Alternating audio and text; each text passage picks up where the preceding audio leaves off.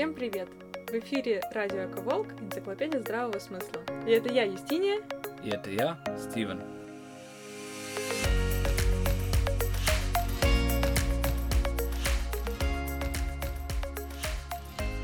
Это второй выпуск нашего подкаста. И мы решили, пока мы еще не забыли, о чем был этот фильм, рассказать про The Game Changes. Фильм про спорт и веганство, который мы посмотрели на днях в одном из кинотеатров Швейцарии. Я хочу сразу сказать, что мы не веганы. Мы экспериментируем с этой диетой. Мы ищем замену продуктам животного происхождения, если получается ее найти. Но пока мы не перешли на эту диету полностью. И сами мы не медики, не химики, не физики. Поэтому мы просто пересказываем то, что мы услышали в этом фильме. Поскольку, скорее всего, увидеть его удастся немногим, а если и удастся, то не скоро, да, поскольку премьера в кинотеатрах прошла, и больше в кинотеатрах его показывать не будут. Ну, короче, каждый должен сам для себя решить. Именно. И, если необходимо, проконсультироваться с врачом. Именно. Поскольку диета — это очень личная тема. Да, абсолютно индивидуальное дело, да. Давай ты расскажешь вообще, почему мы поехали смотреть этот фильм?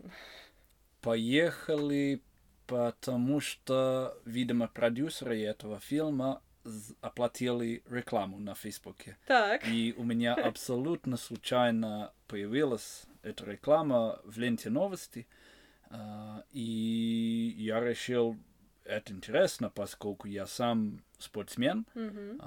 Я довольно серьезно занимался спортом. А ты помнишь, что было в этой рекламе? Как они ее... Было видео, очень короткое, минута, по-моему, со всякими звездами из спорта. И да, меня зацепило то, что там был, например, Шварценеггер, был Льюис Хэмилтон, водитель Формулы-1. А, пилот. Пилот? Пилот? Мы да? говорим пилот. Да. Окей. Кто еще был? Какой-то стронгман. Это значит сильный чувак такой накачанный. Да, какой-то бабукян. Я боюсь ошибиться. Но, в общем, наверное, вы говорите стронгмен. Не знаю, это отдельная тема совсем, отдельный спорт, стронгман. Люди, которые поднимают всякие тяжести, да? Да, был тяжелый атлет, известный американец. И еще, куча просто довольно известных спортсменов. Были женщины, надо и женщины, отметить, да, конечно. Одна, которая занималась велоспортом, одна... Дотси Бауш. Серебряная да. чемпионка Олимпийских игр по велогонкам на треке. Да, и одна легкая атлетка. Да, Морган Митчелл из Австралии. Я, если честно, я подглядываю сейчас в пост, который мы опубликовали сразу после просмотра в Телеграме. Там мы перечислили этих спортсменов. Вот он, тяжелоатлет, Кендрик Фаррис его зовут. Да, американец. Должен сказать, это не все спортсмены первого ранга. Да. Да, они профессионалы, но это не знаю, Майкл Фелпс. Да. Это не такого уровня, не олимпийские чемпионы. Но еще один момент. Я видел, что режиссер этого фильма Джеймс Кэмерон. Да. Это, конечно, не должно иметь особое значение. Но, в принципе, мне нравятся все его фильмы, внушает доверие. Я думаю, интересно, как Джеймс Кэмерон связан с этими спортсменами. И Джеки Чан тоже, он был в списке продюсеров. Я думал, что это такое? Джеймс Кэмерон, Джеки Чан, все эти спортсмены. Что их связывает? И вот именно поэтому я решил купить нам билеты, и мы поехали на премьеру. Интересно, кстати, да, вот я уже обмолвилась об этом. Я сказала, что увидеть этот фильм на большом экране не удастся. Не удастся, потому что премьера была глобальная и однодневная. Фильм показывали всего один день по всему миру. И это был один и тот же день.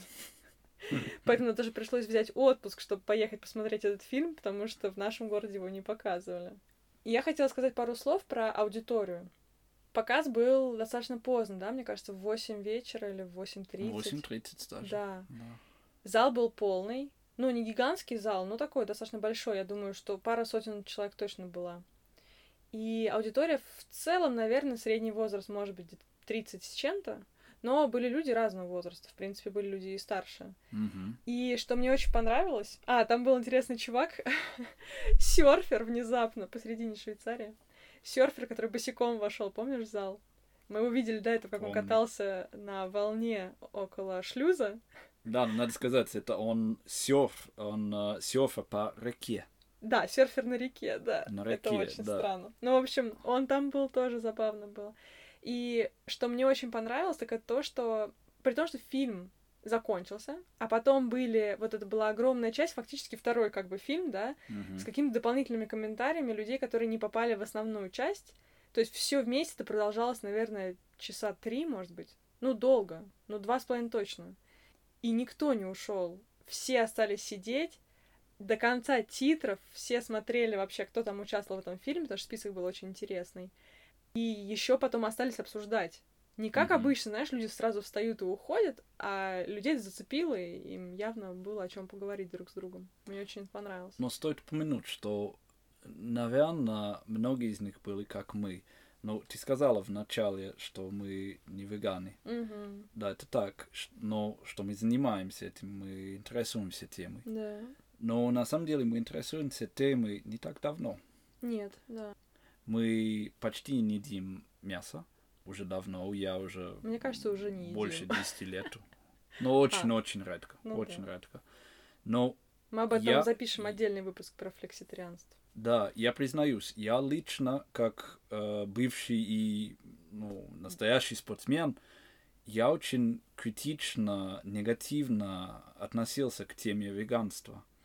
Я думал, это все не нужно, я уже не ем мясо, зачем мне пожертвоваться молочными продуктами? Да. Но это был для меня какой-то экстремизм, я долго сопротивлялся. Так что это был немножко для меня leap of faith, что я пошел на этот фильм. То есть ты думаешь, что другие люди в аудитории, они, как и мы, немножко знают об этой теме? Скажем так, в зале были не только хиппи. Ну нет, абсолютно. На самом деле абсолютно. Не было никаких хиппи. Абсолютно, да. Насколько такая я обычная понял. аудитория вполне, да. Обычно совсем, да. Да. Да, наверное, ты прав. Тем более, что мы приехали, значит, наверное, тоже кто-то мог приехать, да, в этот город на просмотр. Да, вполне возможно. Ну ладно, давай уже расскажем, о чем, собственно, фильм. Я вообще в этой теме совсем профан. Мало что я читала про веганство. И поэтому, наверное, для людей, которые уже в теме, вот эти факты не будут откровением, но я их все-таки перечислю. Например, там создатели фильма, они беседовали не только со спортсменами, они беседовали с учеными, с врачами и даже с антропологами. В беседе с антропологом выяснилось, что, оказывается... надо начать. Вообще весь фильм построен вокруг восстановления спортсмена после травмы. Да? Этот чувак, он вообще боец ММА, да? Ну, ты про ежедневную травму. Повседневную такую, да. Не травма, когда, типа, не знаю, что-то с коленом случилось. Нет, это не так. Это воспаление, которое происходит после каждой тренировки. Это естественный процесс. Нет, сам фильм построен вокруг реальной травмы, помнишь? Он во время занятий, он повредил колени. Ты про ведущего. Да, понятно, я про сам фильм. Sorry. Ничего страшного. В общем, сам фильм построен вокруг восстановления после травмы этого чувака. Он борец ММА и тренер всяких там спецназовцев американских. Он их учит приемам боя. И действительно была травма с коленом. Да, у него реально была травма с коленом. Даже, по-моему, он оба колена повредил каким-то образом. Да, ты права. И смысл в том, что он стал искать способы, как побыстрее восстановиться. И он попал на какой-то там, не знаю, сайт или портал с материалами про то, как растительная диета на самом деле помогает спортсменам быстрее восстанавливаться. И вот так начался его ресерч по этой теме. И, в частности, в рамках вот этого поиска он разговорился или там как-то, не знаю, начал общаться с антропологом, который ему сказал, что, согласно исследованиям, гладиаторы — это люди, которых натаскивали на бой, да, кормили максимально какой эффективной едой, так сказать, да, чтобы они были мощными такими чуваками. Мы все видели фильм с Расселом Кроу. Ну, я надеюсь, понятно, да. кто такой гладиатор. И каким он должен быть. Да, кстати. Ну вот, и согласно исследованиям костей, практически все были веганами. Практически все придерживались растительной диеты. Потом следующий антрополог уже говорил про физиологию человека, что если сравнить зубы человека и хищника, например, там, льва условно, да, то становится очевидно, что наши зубы не приспособлены к разрезанию плоти животного. Они ровненькие. Они ровные, гладкие, да. В принципе. Они нужны для того, чтобы растирать растительную пищу, волокна растительные. И еще вот связанное со сравнением с хищниками, мне очень понравился этот факт. Тоже, наверное, он многим очевиден, но я об этом не задумывалась. Что вот то, что мы различаем 3 цвета, в отличие от хищников, которые различают 2 цвета, говорит о том, что испокон, вот вообще не веков даже, а тысячелетий, человек был собирателем. То есть человек искал зрелые плоды на деревьях и растениях. Для этого нужно 3-цветное зрение. А хищнику не нужно, ему нужно просто видеть, что что-то движется. И еще, кстати, момент про физиологию человека, что у человека очень длинный кишечник. И вроде как это как раз свидетельствует тоже о том, что мы придерживались всегда растительной диеты, потому что нужно дольше ее переваривать, такую еду, чем мясо. Ну и факт уже из другой совершенно оперы, поскольку создатели фильма общались еще и с экологами, и, наверное, то, что меня подтолкнуло на отказ от мяса, это то, сколько нужно ресурсов на производство мяса. И даже если не думать о том, как вырубаются леса под пастбища, и сколько электроэнергии на это требуется, и выбросы метана там, и так далее, одной питьевой воды нужно 2400 литров на производство 200 грамм фарша. Ничего себе. Это один гамбургер, да? Да. Вот. Это мои факты. Это мои любимые факты из этого фильма. Там еще были всякие интересные эксперименты. Расскажешь про них?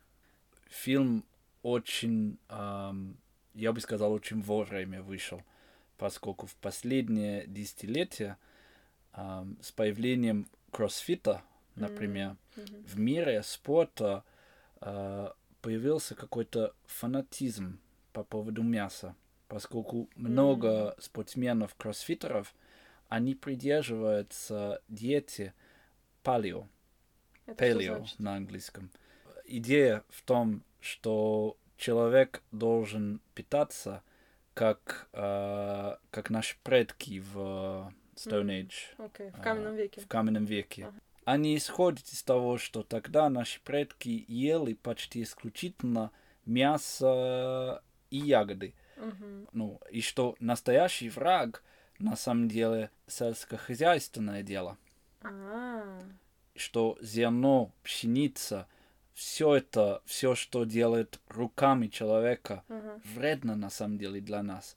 Они говорят, что все современные болезни, как рак, появились одновременно с появлением сельскохозяйства. Именно поэтому палео стал такой популярной диетой. Но мне очень приятно, что эта фаза прошла или проходит довольно быстро. Поскольку у меня много знакомых. Ну, я знаю, кстати, про твоих друзей, которые придерживались этой диеты. Я просто уже забыла, что она значила. Да. Но они до сих пор ее придерживаются? Да. Да? Насколько я столько не знаю. Ну, кстати, судя по этим друзьям, она им не сильно помогла нарастить мышечную массу. Ну, хорошо, давай к эксперименту. Первая группа была группа пожарников в Нью-Йорке. Надо сказать, такого среднего возраста. Им там за 40, мне кажется, в основном. Да, было. В основном мужики за 40. Конечно, в хорошей форме, более-менее. Ну, так, да. Более-менее. Сильные. Да. Я бы сказал. Да, сильно. У многих были какие-то проблемы со здоровьем. Ну, например, высокое давление, высокий холестерин, ну и так далее. Да. И что они сделали? Я тебе напомню. Да. Они пригласили чувака, который занимается профессионально таким вот тренингом по диете. И они закупили всем им продуктов на неделю. Да, растительных продуктов на неделю. Не знаю уж там, готовили они сами или нет. То есть нам не показали, что, собственно, было в этих пакетах, но нам показали, что их на месте там накормили какими-то буррито веганскими, а потом они взяли с собой эти пакеты и дома питались так всю неделю. И как они подтолкнули их к этому? И они им сказали, что самая большая причина смерти у пожарников, да. Они, как правило, не гибнут в каком-то... В пожаре. Да. Они гибнут от инфаркта во время точно. службы. Да, точно. Да. И инфаркт, конечно, связан с холестерином, связан с давлением. Так что они все, мы видели, они были в зале там, они все типа проснулись, когда он сказал, что вы, скорее всего, если будете риска, умирать если на работе, если умрете на работе, то, скорее всего, не будет от пожаров, не будет от дыма. Да. Будет от инфаркта сердца, из-за плохого здоровья. Ну и вот они неделю ели так, а потом снова замерили давление. И был просто шок, поскольку снизилось. Сильно на треть, по-моему. Да, на 23% в среднем, но были люди, у которых существенно снизилось давление. Может быть, они строго придерживались диеты, а другие, может быть, схалявили. Мы не знаем. Ну да. Второй эксперимент. Они выбрали 3 спортсменов, по-моему. Я сейчас только поняла, что во всех экспериментах, одни парни участвовали. Я не знаю, в чем надо дело. им написать. Да, надо им сказать. Ну, возможно, были пожарники женщины. Я не помню. Не показывали. По-моему, были мужики одни. Ну, второй эксперимент. Были 3 спортсмена из университета. Да, молоденькие. Молоденькие, да. Они их кормили в первый день буррито, мексиканское блюдо, с мясом. Там, знаешь, как помнишь, был один ел с мясом, один с курицей, говядиной, с говядиной и свининой. Да. Потом они взяли у них кровь. Да. Ну, прошли тест. Да, они в центрифугу. Ну, как всегда это делают, да? Ставят в центрифугу пробирку. Да, сделали так, чтобы плазма была видна, в отдельном слое. Да, отсоединилась сверху плазма, а, собственно, красная часть была внизу. Да. Но это уже было в конце, мы, по-моему, не видели. После первого ужина мы не видели их анализы. Ну, правильно, да. Короче, в первый день мясо было. Во второй день было буррито с бобами. Да. С фасолью. Да. Черный. По-моему, да. Да. Всегда черная фасоль в мексиканской кухне. Очень полезная штука. И они опять были просто в шоке и в восторге от того, что после первого дня плазма была мутная совсем, а во второй день она была прозрачная. Ну, то есть, она такая все равно желтоватая, понятно, да, что это кровь, но она абсолютно прозрачная, это очень странно было. Ну, несложно было заметить, была разница абсолютно была очевидна. Да. Ну, и только потом мы, не экспертам, конечно, нам стало понятно, почему это важно, поскольку эта плазма выполняет очень важную функцию, она транспортирует все полезное в крови. Вообще все, да? Все, да, да, мы потом почитали об этом. Так что, если мутная очень плазма, значит, что эффективность его, соответственно, ниже. И что спортсменам сложнее восстанавливаться после тренировок. Вот это был самый главный момент вообще во всем этом фильме, да, поскольку, в принципе, он заточен под спортсменов. У спортсменов какая задача? Сделать так, чтобы ты максимально быстро восстановился после тренировки, стал еще сильнее, да? И оказалось, что вот оно. Да, это мешает.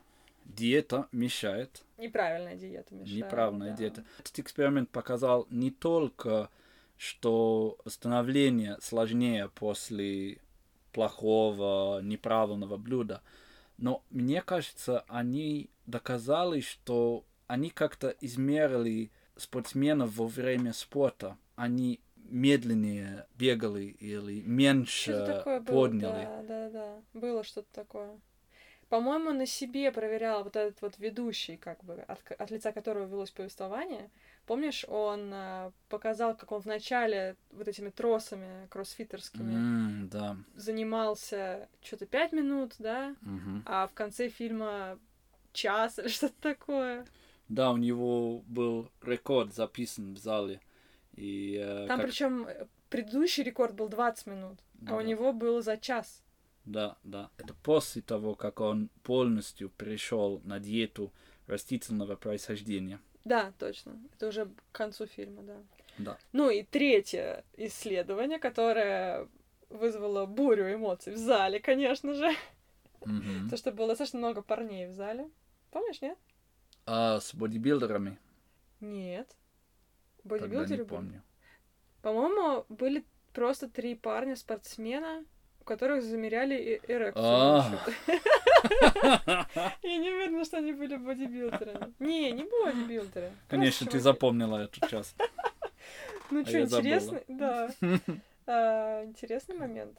Да, было очень интересно. Слушай, ну там нужно оговориться, да? Они тоже эту оговорку сделали в фильме, что это не подтвержденное исследование, что это просто такой эксперимент.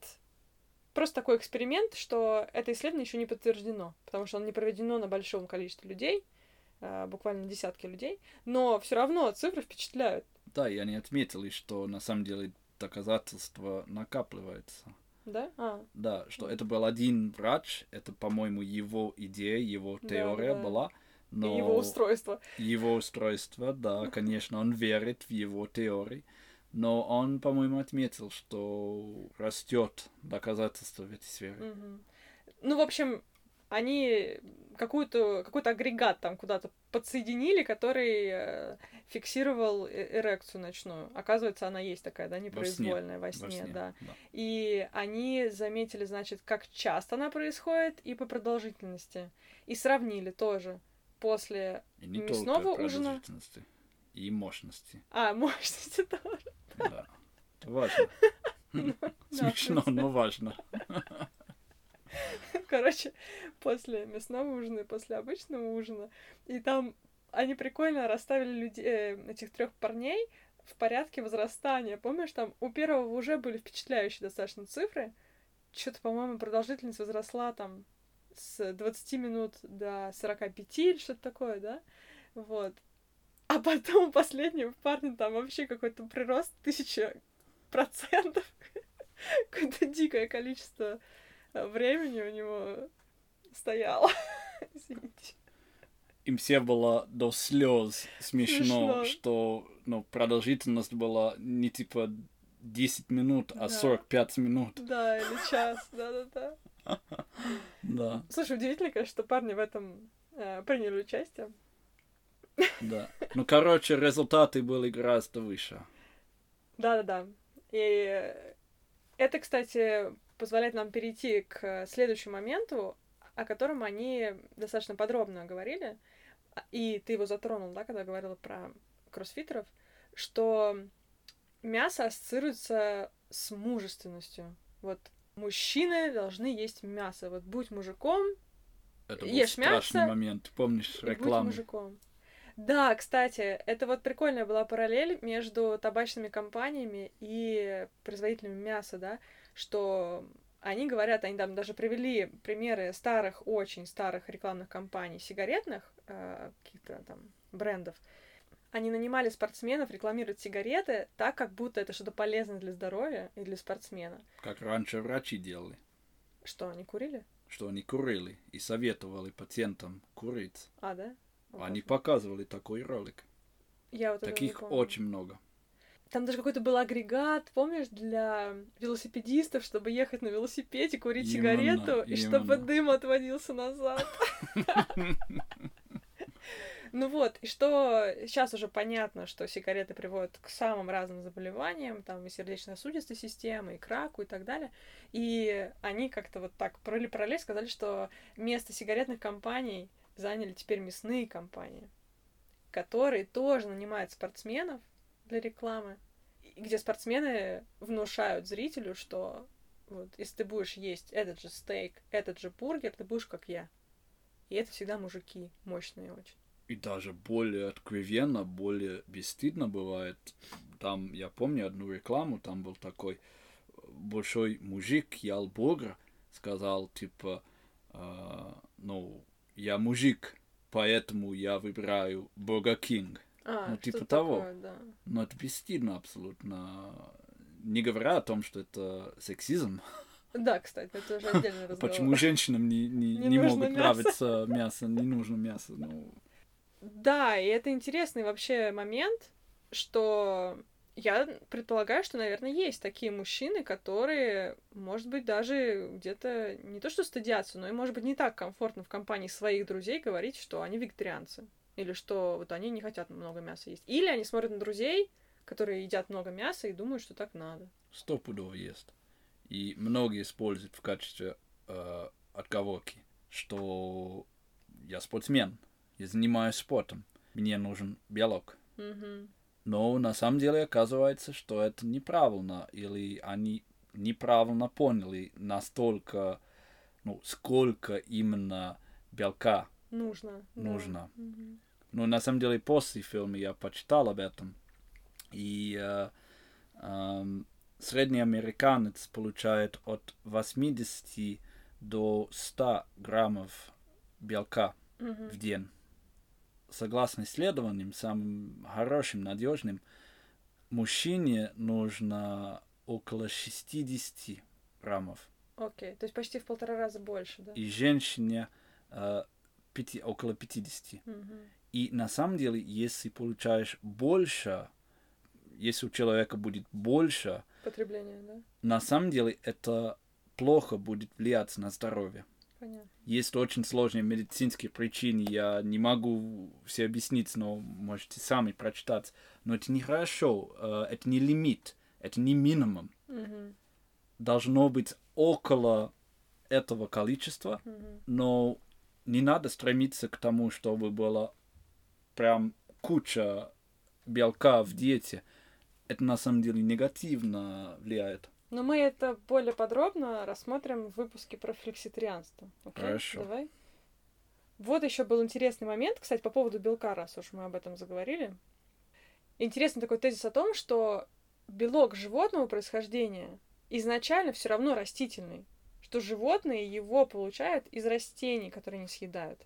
И там Джеймс Кэмерон прикольно сказал. Кстати, надо сказать, что он сам веган, да, он там потом говорит в конце фильма, он сам веган, он и его жена. Вот, он говорит, что в бизнесе люди никогда, настоящие предприниматели, стараются не торговать через посредника, они всегда торгуют напрямую, когда это возможно. Зачем тебе нужен посредник, на котором ты только теряешь? То же самое и здесь. Вот у него такой был тезис. Зачем тебе нужен посредник в виде животного, если ты можешь этот же белок получать в растении? Тем более, что там очень много других полезных всяких минералов и микроэлементов в растении, которые теряются на этапе животного. Да. Ну, многие эксперты медицинских утверждали о том, что это миф, что растительный источник белка как бы менее эффективно питает, чем мясо, чем... Ну, животного происхождения белок. Животное, да. Но многие действительно так думают. Слушай, ну когда ты вырос в этой культуре, очень сложно перестроиться. Ну, логично же, что животное ест траву. Ну да, или зерно. Ну да. Животное, очевидно должно быть, что животное ест зерно или есть растительные продукты. Ну да. Но они думают, что в животное какой-то магический процесс происходит, и животное делает этот источник в какое-то магическое средство, но это просто нелогично, нет? Ну вот они как раз об этом и говорили. Я не знаю, я говорю с позиции человека, который вообще профан, посмотрел этот фильм, открыт, в принципе, ко всяким экспериментам, но не читал много по этой теме, поэтому я не готова высказать свое мнение. И мне не хочется Хорошо, хорошо. Ну, давай лучше я расскажу про очень яркий момент для меня. Меня очень впечатлила женщина, которая жена одного из спортсменов, американский футболист, по-моему, да, для они играют в американский команды футбол. Tennessee Titans, Да. И они, конечно, очень большие мужики. Она там даже сказала, как-то она говорит, вы думаете, вот он ест веганскую еду, да? Вы думаете, он салат айсберг ест? Я ему этот салат покажу, он же меня насмех поднимет. Ну, она повар. То, что меня впечатлило, это то, что она признала сразу в том, что я не могу сделать для него какой-то салат. Да, он не поймет. Он откажется, он не поймет, ему не понравится. Она делает ему то, что ему нравится из американской кухни. Это значит mac and cheese, макароны со сыром, крылышки в соусе барбекю, фрикадельки, да, крылышки. Все, что ему нравится, она нашла веганский вариант. Делать ему вкусные блюда веганские. Так что не надо отказаться от своих любимых блюд. Это не так. Да, можно найти хорошие варианты. И все сказали, что, это очень вкусно. А там, кстати, еще был прикол. Она сказала, что она ему стала еду давать с собой, и он ее ел там, не знаю, в раздевалке или где-то, да, в перерывах между тренировками. И друзья по команде стали заглядывать через плечо и смотреть, что он ест. И говорит, типа, так вкусно. Он говорит, хотите? И, в общем, он им дал попробовать. Они сказали, что очень вкусно. И она стала брать заказы. Да, они стали ей все заказывать постоянно эту еду. Действительно, очень вкусно выглядело. Кстати, да, вишенка на торте, то, что они в итоге выиграли в каком-то там чемпионате, я уж не знаю. Мне понравился тезис спортсменов о том, что им кажется, что эта диета дает им преимущество перед другими соперниками. И когда вот ведущий спрашивал у них, не хотят ли они отказаться от этой диеты, они все отвечали, а зачем? Если мне это дает преимущество, я знаю, что я так быстрее восстанавливаюсь. Меня впечатлила тоже вот эта вот велогонщица, да, она, по-моему, самая возрастная женщина, которая выиграла в гонке олимпийской, да, или там призером стала олимпийской гонки вот в этой дисциплине. Она не молодая, ей так, ей за 40. Выглядит она за 40. Не знаю, я тоже не помню. Не хочу тоже врать. Последнее, что я хотела сказать, это реакция, которую я увидела после публикации в Телеграме вот этого поста про этот фильм. В целом позитивная. В основном люди с интересом отнеслись, и мне даже стали люди скидывать каких-то статьи про других известных всяких людей, которые придерживаются веганской диеты. Например, мне сегодня пришло только сообщение о том, что Том Хэнкс и Алек Болдуин не едят мясо. Написано по понедельникам, но, если честно, у меня такое ощущение, что, может быть, они его еще реже едят. То есть много таких. Кристиан Бейл, Бэтмен. Да, тоже. Давно уже не ест мясо. В общем, это, мне кажется, позитивная реакция. Вот люди заинтересовались этой темой, стали про это читать. Но и, естественно, был скепсис, когда меня стали спрашивать, а вот как же говорят, что веганская диета приводит к бесплодию, например, и так далее. Об этом я не готова об этом говорить, потому что я не знаю, я на эту тему не читала. Даже если я почитаю на эту тему, ничего конклюзив, так сказать, то есть позволяющего прийти к какому-то выводу, я не найду. Потому что будут те, кто скажет, что да, это так, и те, кто скажет, да, это не так. Вот, например, там тоже был важный момент в фильме про B12, да? Микроэлемент. Да, хорошо, что я вспомнила. Распространенное мнение, что вегетарианцы и веганы не получают этот микроэлемент, потому что его можно получить только с мясом. Но ты помнишь, как они объяснили? Они объяснили это так, что на самом деле этот микроэлемент находится в почве. Теперь все стало в производстве настолько стерильно, что даже животные не получают этот микроэлемент, и люди, которые питаются мясом, его тоже недополучают. И все, и те, и другие должны пить добавки, чтобы он был. Потому что он действительно там важен для интеллектуальных способностей, насколько я понимаю. То есть это распространенное мнение, а оказывается, что оно неверное по каким-то вообще совершенно другим причинам. Окей, об этом теперь я знаю благодаря этому фильму, но в целом по этой теме я мало что знаю. И я не готова об этом говорить, и этот выпуск не про это. И пост в Телеграме был не про это. Но я рада, что люди этим интересуются, и если вы слышали о каких-то вот таких моментах, что это вредно для здоровья, сделайте над собой усилие и почитайте настоящие исследования ученых. Наверное, придется читать на английском, скорее всего, да? Чтобы не озвучивать что-то, что ты где-то услышал там по какому-то каналу, не знаю, у Малышевой, да, а исходить из действительной науки, из научных каких-то свидетельств. Не стоит прочитать одну статью с каким-то заголовком скандальным, кликбейтным, да, и в которой упомянуто одно исследование, и принять его за правду, да. за истину. Это не так. Мы с тобой не эксперты, но даже экспертам они читают много исследований, они ждут, пока другие ученые пытаются повторять их результаты, и только после довольно долгого времени станет истиной. Но многие просто цепляются на один факт, и все. Говорят, как будто этот факт... Что это истина в последней инстанции. Мне кажется, знаешь, какой может быть rule of thumb, что называется, да? Если ты нашел подтверждение какое-то в какой-то статье, да, вот такое заманчивое подтверждение твоих собственных убеждений, которое позволяет тебе оставить свои привычки intact, вот так, чтобы ничего не менять, то, наверное, это звоночек. Что если ты ищешь подтверждение тому, что тебе удобно, а не тому, что, как тебе кажется, может быть правильно, и об этом недаром говорят, то нужно задуматься, мне кажется. Потому что мне гораздо удобнее, в принципе, пить молоко, есть сметану, мне это все ужасно нравится, и я сопротивляюсь замене коровьего молока на... Вот мы сейчас перешли на... как это называется? На конопляное молоко. Вот на что мы перешли. Мне это дается с трудом. И поэтому я заинтересована в чтении разных исследований. Понятно? Нет логика?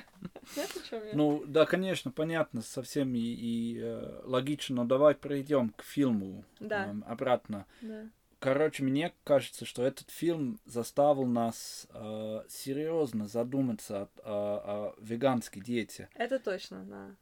И... Заставил читать. Читать, да. Мы не прошли полностью, я не знаю, собираемся ли мы. Прошла неделя, но нам действительно интересна эта тема. И для меня это откровение, поскольку как я раньше сказал, я не понял эту тему раньше. Я думал, что это экстремизм, да. Чушь, экстремизм. Но теперь мне интересно. Если я могу как спортсмен быстрее бегать или спускаться по лыжам более мощно, то мне интересно. Был отклик для меня. Да, я согласна.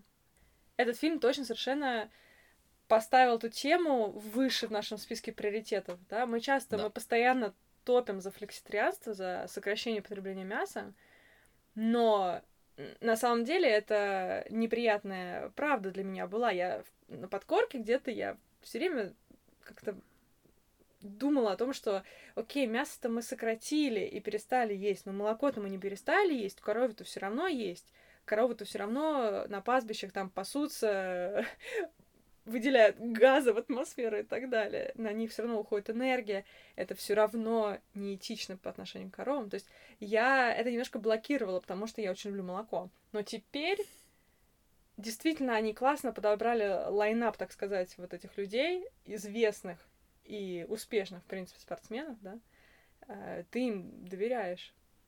Другое дело, что да, мы не говорим тут о других всяких аспектах. Вот я повторюсь, кто-то мне написал про бесплодие, да. Естественно, об этом в фильме вообще речь не шло. Вообще. И да, я не исключаю, что такое может быть, надо читать. Ну да, это другая тема. Это совсем. абсолютно другая тема, да. Но мне кажется, очень важно, что особенно для нас, много женщин в нашей аудитории, надо сказать мужчинам, пожалуйста, говорите мужчинам, друзьям, всем. Братьям, да? Дать им понять, что этот миф о том, что очень много белка нужно в диете, что спортсмен не может быть веганом. Да. Но этот фильм, по-моему, развеял этот миф. Да, и потом, опять же, вот люди, которые много потребляют мясо, считая, что так надо, они себя ставят под угрозу. И это я знаю не из этого фильма, я об этом знаю от отца, который в силу обстоятельств, да, медицинских, стал исследовать вопрос диеты, что полезно, а что вредно для сердца. И, насколько я понимаю, мясо он сократил, потребление мяса, особенно говядины. Наверное, мы на этом закончим. Мне кажется, мы достаточно подробно рассказали про фильм. Кто хочет, вернитесь в Телеграм, там есть краткое, в принципе, изложение того, что мы рассказали сегодня. И мы активно следим за тем, когда он выйдет на прокат. Да, мы подписались на обновление, и как только но... он выйдет в цифре, мы узнаем и сообщим. Да, сообщим, да. Обязательно. Ну что, до следующего выпуска. Пока-пока. Пока.